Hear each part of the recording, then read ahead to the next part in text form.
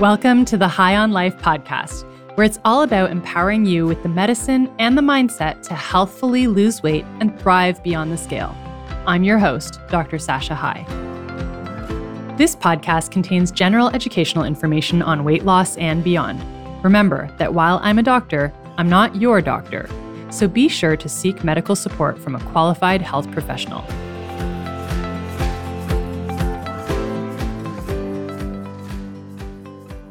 Hello. Welcome back to the High on Life podcast. This is episode 30, and I'm pumped. We are talking about perfectionism is the enemy of weight loss.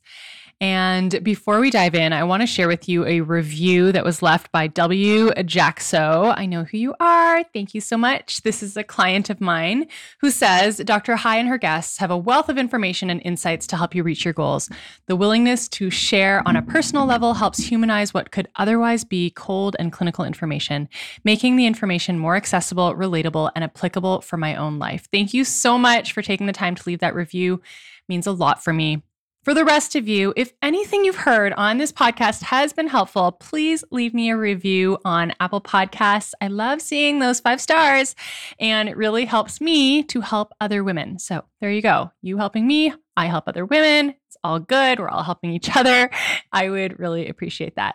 Okay, let's jump in. I was recently coaching a client actually 3 days ago. She listens to this podcast, so you're going to know who you are. And we were talking about how she was feeling with her progress, and she was feeling a bit disappointed. And here's the backstory. From December till February, she had this really great routine that she had gotten into. She'd really worked on her mindset, and she had been focusing on getting her exercise in every single day. She was getting on her Peloton after school drop-off, feeling so proud of herself. She was feeling great, loving it. And then she got a puppy and she got busy and more tired and she wasn't sleeping well. And so she had stopped exercising. And she was feeling disappointed about this, saying things like, I know I should. But the idea of going back to exercising every single day when she was feeling exhausted just wasn't doable for her. And I was like, why don't we just set the bar a little lower? Like, why does it have to be every single day? What if you just started and did one day, right? And it was a revelation to her that she could just do less, right? Like her brain hadn't been able to conceive that doing something was better than nothing. And so in her mind, it was like, if it wasn't going to be every single day, then it just wasn't even an option. And I'm sharing this story with you because she is not alone in this thinking, right? This is perfectionism at its finest, and it really does get in the way of people succeeding in managing their weight long term. And so what I want to show you is that perfectionism, which, others might call all or nothing thinking, it keeps you in inaction, right? What I want to advocate for and what I want you to start doing, and anyone listening to this podcast and any of my clients, is what's 1% that you can do? Like, we don't need to be overhauling everything and doing it all perfect. But if we can do 1% increments of growth and small daily action, this has a long-term compounding effect. And if you can get out of your head where we beat ourselves up for it not being perfect and like not meeting these ideal standards, and if you can actually start celebrating those small steps, those 1% increments, then you'll actually move forward instead of staying stuck. So that's where I want to get you to. Now, I want to give you an analogy. I was looking up financial analogies because I think when we're talking about like compounding returns, it's really helpful to think of money because that's usually where we think of interest, right? So I was looking up Rich Dad, Poor Dad, because I like that guy. And he said something like, if you save $10,000 a year every year for 30 years, so small, consistent amounts done over a long period of time, you will end up with $1.8 million. So the problem is that so many of you want the $1.8 million right now. And so you forfeit saving the $10,000 a year because it isn't happening fast enough. But with anything in life, the greatest returns happen over a long period of time. Okay, see how my money analogy is actually talking about health, right? You want to like do a little bit now and like have 20 pounds weight loss in the first month and 50 pounds in the first 6 months. Otherwise, it's not worth it. Where I'm saying, hey, what if we just focused on those little steps taken consistently over time and stop focusing on this being in a rush, right? Let's drop the rush. The rush is from dieting mentality. The rush is from a feeling that you're not good enough right now, exactly as you are. So you have to change your body to feel better about yourself. What I want to teach is you get to feel better about yourself right now, and we can work on weight loss over time, right? So small investments into your health reap a long-term great benefit. Now, the other problem is that most people only start paying attention when it's down the line, right? When the health consequences come later on. So what I want to encourage is, why don't we start paying attention now so we can prevent those long-term consequences? Let's invest into you because you're worth it and your life is worth it. And let's ensure that you get to enjoy your latter years because you were wise with your investment right now. See how I did that? Brought that money analogy back. Okay, I'm going to tell you how perfectionism shows up, and then we're going to talk about what to do about it. So it shows up, number one way it shows up is with I should statements. I should weigh this much because then I'd have a normal BMI. I should weigh this weight because that's what I was when I got married. That was my weight when I got married, so that's my ideal, right? And I think a lot of the times when we have these I shoulds, it's very arbitrary, like what we should be doing or what we should be weighing or how we should be eating. So we set these like arbitrary, idealistic goals, and they may or may not be realistic for where we're at in life. And then we measure ourselves against these unrealistic goals and we always fall short, and that doesn't feel good. And so we quit. That's how that usually works. Okay, I should be sticking to my diet plan. Just think about how that thought feels for you for a moment when you're thinking like, oh, I should be eating this tonight. It feels like failure. It feels like guilt. It feels like you're not doing enough, right? Like it just generally produces lots of unhelpful emotions that are not going to spur you on and motivate you and keep you moving forward. I should statements usually have the tone of like the undertones are, you're not quite doing enough. You're not quite measuring up. You're not good enough. That's how that feels. I should be further along than I am. I should have lost more weight, right? That completely disregards the progress that you may have made and just generates a feeling of disappointment. So just notice when you have I should statements. I'll give you a non-weight related example because maybe some of you can relate to this. I was with my kids one day and realizing like, it's just not, I wasn't feeling good. I was feeling inadequate and I was feeling uptight. And when I kind of did some self-coaching around it, my thought was I should be laughing more and I should be more silly, right? And I thought about that and I was like, what a ridiculous standard. Firstly, how much is more? Like it's completely ill-defined. How much laughing would be an appropriate amount of laughing? I have no idea. Does it get measured in hours, minutes? Like the volume of laughter? There's no measure for it. And how much is silly enough, right? So I had this arbitrary ideal in my mind that was driving me to not feel good, not feel adequate, feel like I am not being a good enough mom. And as a result of that emotion, I wasn't being as present with my kids because I'm all, caught up in my head, beating myself up, being less silly with them, right? Not laughing as much because I'm all up in my head and beating myself up, right? So that is how that works. Our thoughts drive our results. Our thoughts dictate how we show up. So when we have poor quality thinking, we don't show up the way we want to. That's why I'm always encouraging you to start noticing your thoughts. Okay, so number one was I should statements. Number two, perfectionism shows up as all or nothing thinking, right? I think many of you can relate to this because I hear it a lot. I've screwed up, F it, I'll just restart next Monday. I don't cuss, so I'm paraphrasing here. This is like I'm on the diet or I'm off the diet mentality.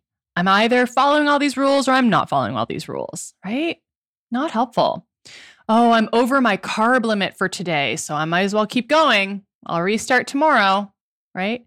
Or it's like, oh, I'll have that last supper, that big binge before I start my diet. Sometimes I hear this when people come into our program. They're like, oh yeah, I went crazy on the weekend because I knew I was having this appointment on Monday. And,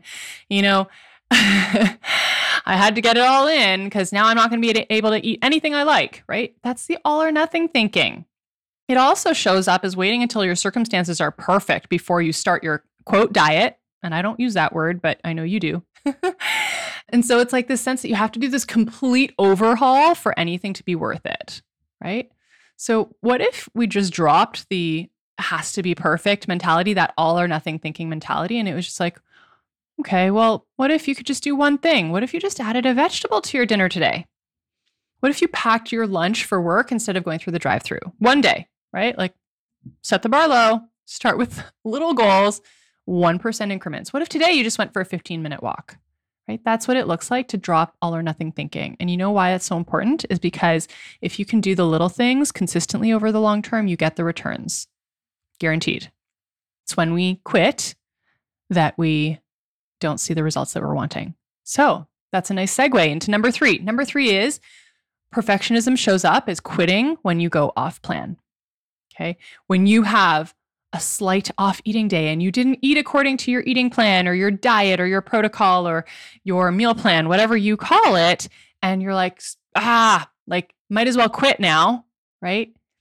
That guarantees failure. And so it's a terrible way to be living your life is that you can only stick with your health goals when you're doing things perfectly. What I want to tell you is that the only way to fail is if you quit. And sometimes people will ask me that when they're just starting out with us. They're like, well, what if I fail? That's a really big fear that some people will have because they have this mentality that they've failed so many things already. You know, I tried this diet, I tried this program, I tried this commercial, whatever, I tried this cleanse, and they've all failed, or I've failed at them, right? There's different ways of thinking about that. But I'm going to tell you that the only way you fail is if you quit. If you never quit and you just keep on taking steps forward that honor you and take care of your body and are kind to you and you're self-compassionate, you cannot fail. It's not possible. You're just going to keep moving forward. That's all that is. Okay. Another mindset that goes along with this idea of quitting when you go off plan, sort of related, but I'm going to throw it in here because I wanted to speak to it. Well, I'm only going to do this if it works for me. Okay, here is the paradox and why that thinking pattern is not helpful. This is only going to work for you if you do it, right? So many people are looking for this has to work for me, otherwise I'm not going to do it. And it's like, well, if you don't do it, it's not going to work for you. So you're going to get caught in this trap of not seeing results if you have that thinking. So stop quitting and start focusing on taking those small steps that care for you, and you will get the results long term. The other thinking that goes with this is if you keep quitting, then you keep thinking you have to start over. And I really get irked by that concept of like, well, I'm going to start over. You know, I'm going to have a fresh start, right? When we think that we're starting over, we think we're moving backwards, right? The idea of starting over emphasizes this poor notion that you haven't learned anything from the progress that you've made. You are not starting from scratch. You're just keeping on going. Let's talk about how to manage the perfectionism, all or nothing thinking that is getting in the way of you successfully losing weight. Number 1 is to notice the thoughts and the feelings. I'm always talking about noticing your thoughts and feelings because this is the life-changing work that has to happen. The first thought that I had talked about was anything that starts with I should, right? All the I should statements. So if you hear your brain going there, just take it as a moment of pause and be like, oh yes, I remember. I'm supposed to clue in. This isn't a helpful thought right now. It's an I should statement, which doesn't make me feel very good. Notice that thought. Now, sometimes you may notice the emotion first, and that is because thoughts are very fleeting. They're quick. We have thousands of them every minute. So they're going in and out, and we might not be able to do that self-coaching work because we're not quite sure what the thought is. You may just notice the emotion first. I think I shared this in last week's episode, but for me, a clue is often that I'm feeling a bit grumpy. And grumpy probably is a very broad emotion that I could specify a little bit, but that's what I can connect to. Like, oh, not feeling right. I'm feeling a bit grumpy. That's my clue that I've got some thinking that I need to clean up because it's not serving me. You may be able to start identifying that you're not feeling great, or you can actually pinpoint, oh, it's this emotion. It's disappointment. It's feeling guilty. It's a sense of failure. It's feeling shame. Just use those emotions not as something that you need to get rid of, but something that can be a clue that you may have some thoughts that you want to clean up. And then you can start taking that moment to notice, what is it that I'm believing that's making me feel this way? That is when you start becoming really powerful, when you can start noticing your thoughts and realizing that not all thoughts are true or helpful. And just because they come into your head, it doesn't mean that they are fact. And we can start challenging those thoughts and reframing them. Okay. And what was I on? Okay. Number 1 was noticing thoughts and feelings. Number 2 is to stop focusing on the scale as your only measure of success. You may not believe me, but that is what trips so many people up from actually losing weight long term. You think you need to hyper focus on the scale to make sure that it's moving, but focusing on the scale derails a lot of people. Here's the thing. Why would you only put healthy food in your body if the scale moves down? Right? Why would you only go for a walk or go do your workout if the scale changes?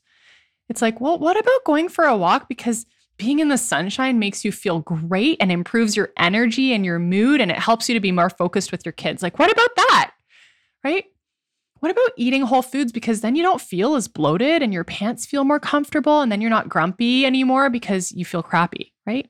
When you're so hyper focused on the scale being the only measure that matters, then you miss all of that.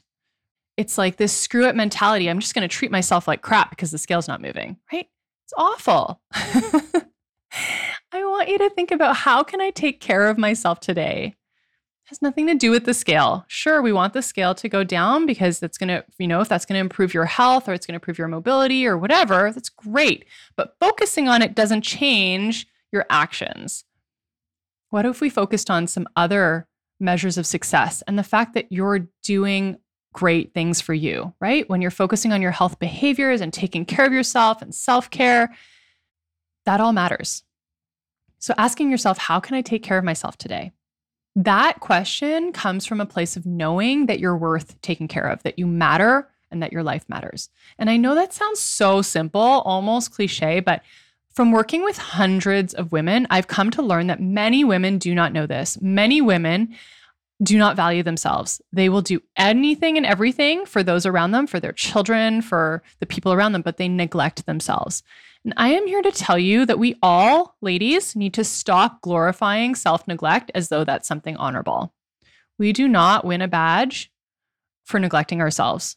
It doesn't serve the people around us either, because if you are not in your best place, if you are not taking care of you, you can't be pouring out into the people around you. You can't be pouring out from a place of empty.